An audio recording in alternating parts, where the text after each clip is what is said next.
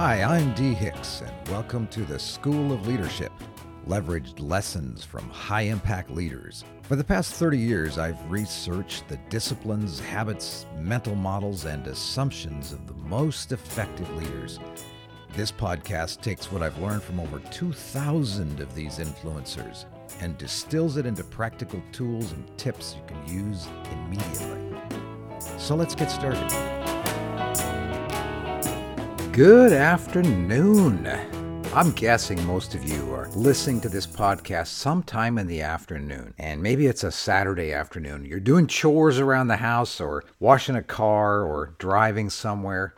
I don't know, maybe it's a Sunday and you decided to sit back and listen to some podcasts. So thanks for taking a little bit of time with me. I'm looking forward to sharing an idea with you today. I've long believed that we could take any person we meet, even randomly on the street, and pull them into a studio, set them on a chair, give them a microphone, give them enough time and enough warmth and kindness for them to relax and trust, and get them to tell us their life story. Anyone who is, 25 years old or older, maybe even younger than that, but anyone who's been around the block at least a couple of times, we could get that person to tell their story. And if they would tell their story unedited, if they would tell the story of their life and of how they were raised and of what they've learned and what they've suffered and suffering that they brought on themselves or problems that were brought on in their life by others, if they could just tell their story, we would all be spellbound. This is probably true of you. It's probably true that you're the kind of person that if I brought into the studio and did the same thing, your life story would move us to joy and to tears, and maybe both, maybe simultaneously. Many of you I know, and I'm grateful to know you, and some of you have even had the chutzpah to tell me your story, or at least part of your story, and for that I'm eternally grateful. And today I'd like to share with you the idea of the story of your life.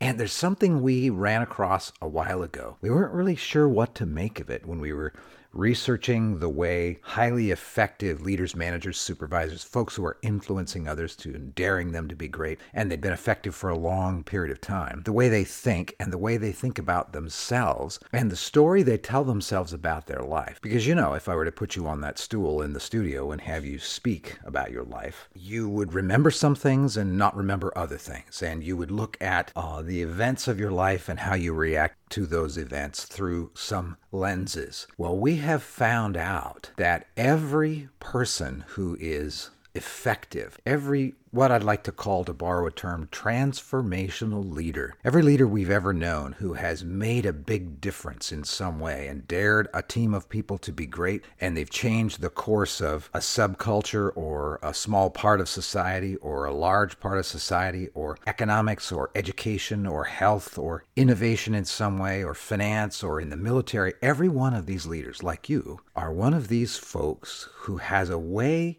that they tell their story, the story of their life. There's a framework almost, if you want to think of it that way, about how they tell their story. First of all, they tell the story to themselves differently than others do about themselves. And then secondly, there's a bit of a framework that it fell into. It took us a long time to start noticing this and to put it together. At first, we noticed that they tended to be a little more optimistic and forward-looking in their explanation. And we thought that was about the only framework there was. But come to find out, the more we looked and the more we listened, the more a model or a framework about the story of their life, as told to themselves and then to others, began to take shape. So I would like to, in this podcast, share with you the 6 elements that make up the framework of the story of your life that you tell yourself and that you tell others, if indeed you're one of these amazing people. You'll probably see yourself in here. I hope you do. And it's impressive and it's a wonderful thing. And by the way, if you don't, if you listen through over the next few minutes and think, do I have this same story I tell myself about my life, and you don't see yourself? Well, you can. You can easily change the story you tell your life. Without changing any of the facts on the ground, we can tell the story different. But of course, you probably want to know what kind of bourbon I'm going to be enjoying. I just now pulled it out, and It is a bourbon that's made, actually, bottled in Spokane, Washington. It's called Dry Fly. I hope you've had a chance to try it. The one I'm trying is the Dry Fly Bourbon 101. Aged 3 years, and bourbon is not necessarily better or worse if it's aged 3 years over 4 years or 4 years over 6 years. It just depends on how it's aged and where it's aged, and it has a description that comes with it. Let me tell you, I'll just go through it real quick, just in case you were to find a bottle of Dry Fly Bourbon 101. It says, here's what it says: this spirit exudes sweet butterscotch aromas, painted with summer peach, walnut shell, and oatmeal. If someone were to say, I'd like to give you some butterscotch, peach, walnut shell, and oatmeal, I'd think, is this breakfast? Are you giving me some breakfast? Oh, no, I'm giving you bourbon. Maybe bourbon for breakfast, but that might be just a bit much, all right? Then it goes on to say, the initial sip lights up the palate with an effect of burnt orange peel and marshmallow. Okay, well, anyway, it ends up with it says, with the aftertaste of apricot nectar. So, I don't know. Let's try it. There's one small ice cube in here. I'll pour just a little bit, set this over here off to the side, so that when I wave my arms when I'm talking, I don't knock it over. Let's see. See how this looks. It's not super dark. It's kind of a medium side. Looks like a weak tea kind of color to it. And I probably smelled it too soon. The alcohol is just coming off of it with that one ice cube. But wow, it'll open your sinuses right up. It's not as strong as some I've smelled, but it's definitely, it smells kind of clean. Not like a cleaner, it's not like Ajax or something like that. But now it's starting to have a nice smell. Oh, that's good. All right, let's give it a sip and see what the first taste is like. Maybe it's the power of suggestion. Maybe that's what it is. But I definitely get that. It says on the label kind of a pico tea note and apricot nectar. Wow, I definitely get those tastes, and that's just the first sip. That's really interesting. How did they identify that? I wouldn't have thought of pico tea. I would have just thought of Lipton tea, because I'm that kind of guy. I'm not that fancy, right? But it has a little bit afternote of a Lipton tea, and definitely an afternote of apricot nectar. Let's see how well it pairs with the cigar that I'm smoking. Okay, so the cigar I'm going to enjoy with this, of course, is one of my favorites. This is the Dumet Silver Cigar. This one is the D10. If you know anything about Chris Dumet, D-O-U-M-I-T-T, I've mentioned his cigars on the podcast before, and he's a guy that lives in northwestern Oregon, and he is the guy who does all the gold counting and weighing and for Parker's Group up there on Gold Rush. He's kind of the wise guy of the entire program, and he's a pretty sharp guy, but he likes cigars, and so he started his own cigar company, and this one is called the Dumet Silver D10. I've got a really nice torch that I'll get this started with right here, and I'll edit a lot of this out because you don't want to be listening to someone light a cigar in a podcast. So this cigar is a big one. It's a great big one. I feel a little bit when I smoke these like a Mafia Dawn or something like that. It's 6 inches long, and it's got a 58 ring. So that's about the size of my thumb, maybe slightly larger than my thumb, roughly in circumference, about that same size. It's got a nice, beautiful, dark wrapper. It's a Sumatra Ecuadorian wrapper, nice. And the binder and the filler are both from the Dominican Republic. As a Dominican cigar, it'll have a little bit of a smooth start, and then it gets spicier and spicier as I enjoy it. So this will be interesting to see how well this pairs with the Dry Fly Bourbon 101, with the pico tea and apricot nectar and oatmeal and burnt orange and marshmallow. I don't know. That sounds like a bunch of stuff just left over from a Sunday night dinner, doesn't it? Good stuff, though. Let's see. Chris Dumet, you did a good job. These are wonderful cigars. Dumet Cigar. They're not a sponsor by any means. Just go find out their website. It's DOUMITT cigar.com. One more sip of the bourbon, and let's get started. Wow, I didn't give a lot of forethought to matching those two, the bourbon and the cigar. But wow, serendipitous. This is wonderful stuff together. I wish you were here. I always say that. I actually mean it. I wish you were right here. I wouldn't be recording this podcast if you were here. We'd just be sitting down talking, and I'd have you tell me your life story. And I'd listen not only in rapt, respectful attention to your life story, but how you tell it and what framework it takes. So let's dive in while I'm enjoying this cigar, and the sound booth is filling with clouds of smoke and the smell of burnt orange and dry fly bourbon. There we go. Oh, that's good stuff.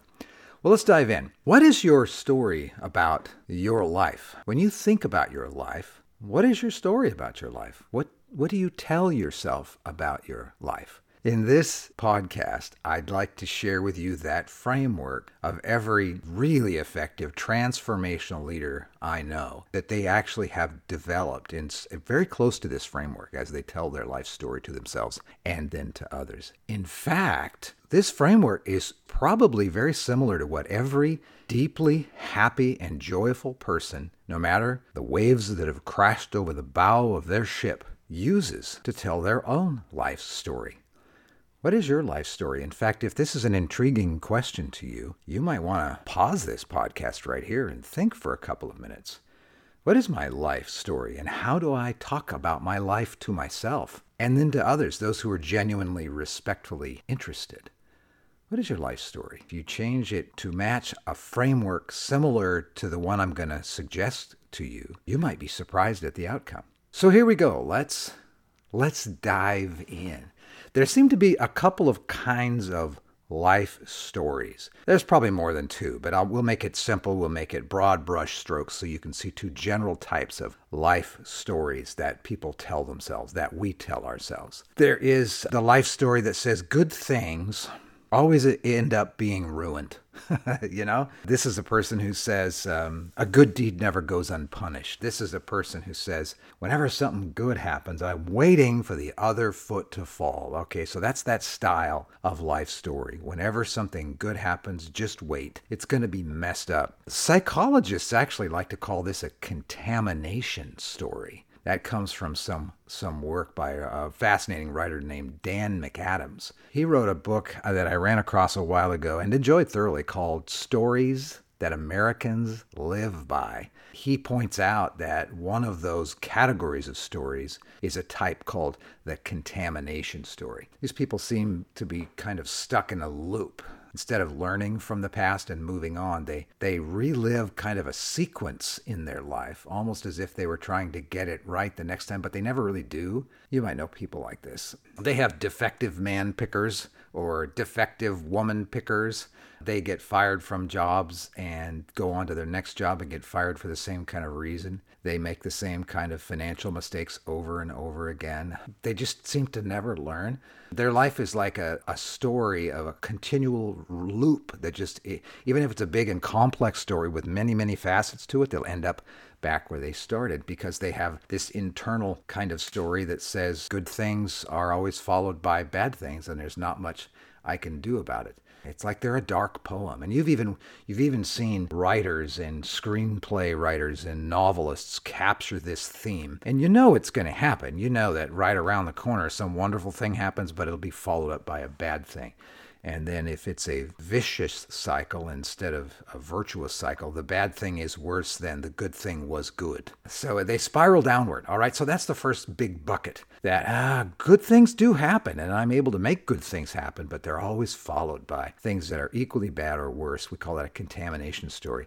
Of course, you can imagine then the opposite of that, the polar opposite of that is what McAdams calls a redemptive story. This person believes that even bad events turn eventually out to be good. There's something in them that is good. And most of the time, not always, but most of the time, we look back with distance on those difficult, bad, hard things, and we say, I'm in a better place than I would have been if that had not happened. Not that I would choose it or want to do it again, but I'm in a better place, that my life is a story of redemption. people who have a redemptive life story narrative that they've created, they actually find value in the struggle. They see the negatives and the failures, and they look for ways to learn and to pivot and to grow in the middle of that. Instead of looking at difficulty like a crippling tragedy, they see it as a sidestep or a pivot or a setback that enables them to grow and to learn. They don't even see themselves necessarily as just resilient, but they feel like as a result of that challenge, they are better and stronger than they were. And this allows them to contend with future challenges. We talked quite a bit about this kind of person, although we didn't identify this as a redemptive story in our 5 or 6 part series in this podcast called Built for the Storm. And you can also get, by the way, shameless plug, you can go to hiltacademy.thinkific, thinkific.com. And I've mentioned this before. We have a course you can buy that unpacks this kind of person, and it's called Built for the Storm. It's a several-part series where we walk you through how these people have literally designed themselves and designed their lives, taken control of parts of their lives, and worked from their values all the way up to their habits and disciplines so that they can thrive in the storm. One of the characteristics that's true of them, we did not call this out in that series, is that they have this thing that McAdams calls a redemptive life story. So how about you? When you tell your life story, if I were to pull you up here and put the microphone in front of you and give you a bourbon and see how many bourbons it would take for you to relax and start trusting the conversation and trusting me, do you have a contamination story or a redemptive story? Which one is you? Interesting. So it's obvious then that the people who are transformational and the people who are joyful and the people who tackle their life's challenges and come out shining on the other end almost all the time have a redemptive story that they tell themselves about life itself and about their life. They do not have a contamination story. They don't have a bad things happen in threes kind of thing that goes on in their life. Some of them have, again, to borrow from McAdams, some of them have what's called a generative mindset. They've gotten to a stage in their life where they're thinking about all that they have experienced, and they're thinking, how can I hand this off to the next generation? Now, folks typically who have a generative mindset are thinking, we usually mean they're thinking about the next generation in life, like their grandchildren or their children or something like that. But it's also scalable, the concept of a generative mindset, in that I can use it at work. A person who has a generative mindset at work and has a redemptive life story they tell themselves about their career or their job or their work is a person who's concerned about passing on what they have learned and how they've learned it to the person who will replace them, rather than leaving the job as they get promoted or move on to some other part of the organization or some other part of the career in a big shambles for someone else to clean up. That's a generative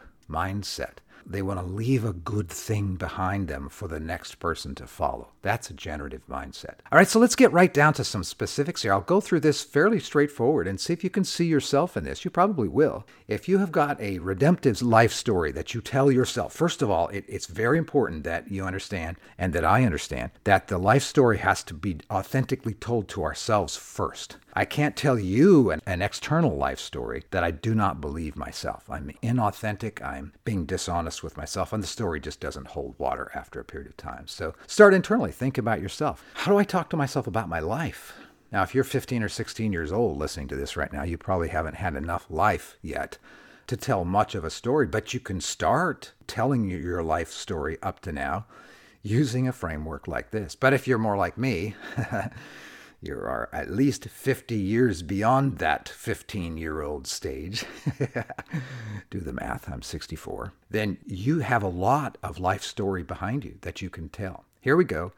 Here are the 6 different elements that we pulled out of people's life story who are transformational leaders, who are joyful and happy people and highly effective. When they tell their life story, they say 6 different things. Not necessarily in this order, in exactly this right way, but here's the basics of it. The first one is they believe and say to themselves that I am blessed. They feel like I have a gift and I am special. That doesn't mean they believe that they're arrogant or somehow above others. They believe that blessing, that specialness that they have got, has set them up to see things, to have a vision, and to have an influence that's different than others around them. They don't think I'm the only one who's blessed or I'm the only one who's special. They just think that they are, and they are in a specific kind of way. The longer they go through life, the more clear that becomes to them. Every one of these transformational leaders thinks this about herself or himself. The second thing, they actually say, I am empathetic. I can genuinely empathize with other people's suffering, other people's plight, other people's struggle. And when I do see that and I do empathize with them, my default response is to try to do something about it. Now, of course, what we can do about it is different based upon our place in life and where we are and how we grew up and opportunities before us. But some of us want to do something about it by directly helping the person in small ways, some in large ways. Some of us want to use that empathy to move us to change the structure or the system in which that person lives that's held them down for so long, something as grand as that, or to try to shape society in an even grander way. But it's the same impulse. I'm empathetic. I can feel, I can empathize with other people's pain and suffering. And I've always wanted my entire life to do something about it when other people are suffering. The third thing that is true of the framework of the story that these transformational people tell themselves is, I know right from wrong. And when I see wrong, I stand up to it. And so they can tell stories about their entire life. So I'm blessed, I'm empathetic, I know right from wrong, and I stand up for what's right. The fourth thing is, when I tell my life story, or maybe you, when you're like this, or these leaders that we've studied and want to emulate, they all believe that bad, difficult, struggle, painful things, bad things, always, eventually give way to good. They believe that constraints are a gift, and to quote the old Stoic, the obstacle is not in the way, it is the way. They genuinely believe that difficulty yields good things. Eventually, okay? The fifth element, there's only 6, so the fifth element is that if I'm telling my life story to myself or others, and I'm one of these transformational, joyful leaders, I know how to balance service to others with personal ambition. That is to say, I balance getting ahead with giving. Giving and supporting for others and getting ahead. I balance those two. I balance ambition and service. And they are balanced. You can't have one without the other. It's just like in business. If a business isn't making money, it has to have profit, or else it can't fulfill its promises for tomorrow. Profit is the cost of fulfilling my promises tomorrow in any given business. Profit isn't to be spent on me, it's to be spent on fulfilling the promises that we have made to our employees, to our customers who trust us, to, if you're in a nonprofit world, to folks who have given you money. It's the cost of doing business tomorrow is another way of thinking about that. All right, here's the sixth thing. I have a bright future. I will continue to grow. I will continue to flourish until I take my last breath. I haven't peaked. I'm not on the downside of life. I'm not going to stop learning and stop growing and stop creating and stop loving and stop giving and stop investing. And that's just not going to happen. I have a bright future. There you have all 6 of those. I'll say them again. Are they you? Is this the story you tell yourself? I'm blessed. I'm empathetic. I know right from wrong. Bad gives way to good. I know how to balance ambition and service. I've got a bright future. This is the framework of every one of these transformational, joyful leaders we've ever had the pleasure of living with, working with, studying, and being around. So what about you? What about you? How do you talk to yourself about yourself? What is the story of your life? Think about that a little bit. Because you may not sit down and actually tell your whole story. Maybe if you're going to go somewhere and you get introduced to a group of people and the person who introduces you will hit a couple of highlights, but that's not your life story. What is your life story? Well, you're blessed. You're empathetic. You know right from wrong. Bad gives way to good. You know how to balance ambition and service. And you've got a bright future. That is actually the storyline with all the wonderful color commentary and details that hang in between of your life. So where do you go with this? Listen to the story of your life. Listen to the story you tell yourself in the background. Listen to it over the next few days in your mind. Maybe if you really want to become significantly more effective, under pressure especially, as a transformational leader, maybe you should take a half a day. Go out somewhere, sit down alone, and write out the story of your life, following those 6 basic storyline points. Is that you? Or do you have a contamination story in your leadership? Well, good things happen, but they're always going to be messed up with bad things. Think about that just a little bit. You got challenges ahead of you. Could be a lot harder. Just don't make it harder than it needs to be. Well, I've enjoyed sharing this idea with you. I hope it is helpful. I hope it's encouraging. I hope some point in time we get to sit down and have a cigar and a bourbon together. This bourbon and this cigar go really well together. I let the cigar go out, which I often do. I'm going to relight it, and I'm going to top off my bourbon and put my feet up and enjoy. This is being recorded on a Wednesday afternoon in the beautiful sunny Pacific Northwest. I'm going to go outside, put my feet up, and stare at the water. I hope your life is blessed, and you got a bright future. I hope that's the story you tell yourself, because it's actually true. Hey, take care. Thanks for joining me in today's School of Leadership. This podcast is part of the Archimedes Experiment, leveraged wisdom from the world's most effective leaders. If you're interested in more, go to my website, dhicks.com. Remember, my first name has only one E. Well, you'll find more short and helpful podcasts, books, and blog posts. If this was helpful, maybe even share it with some of your friends. Have a great day.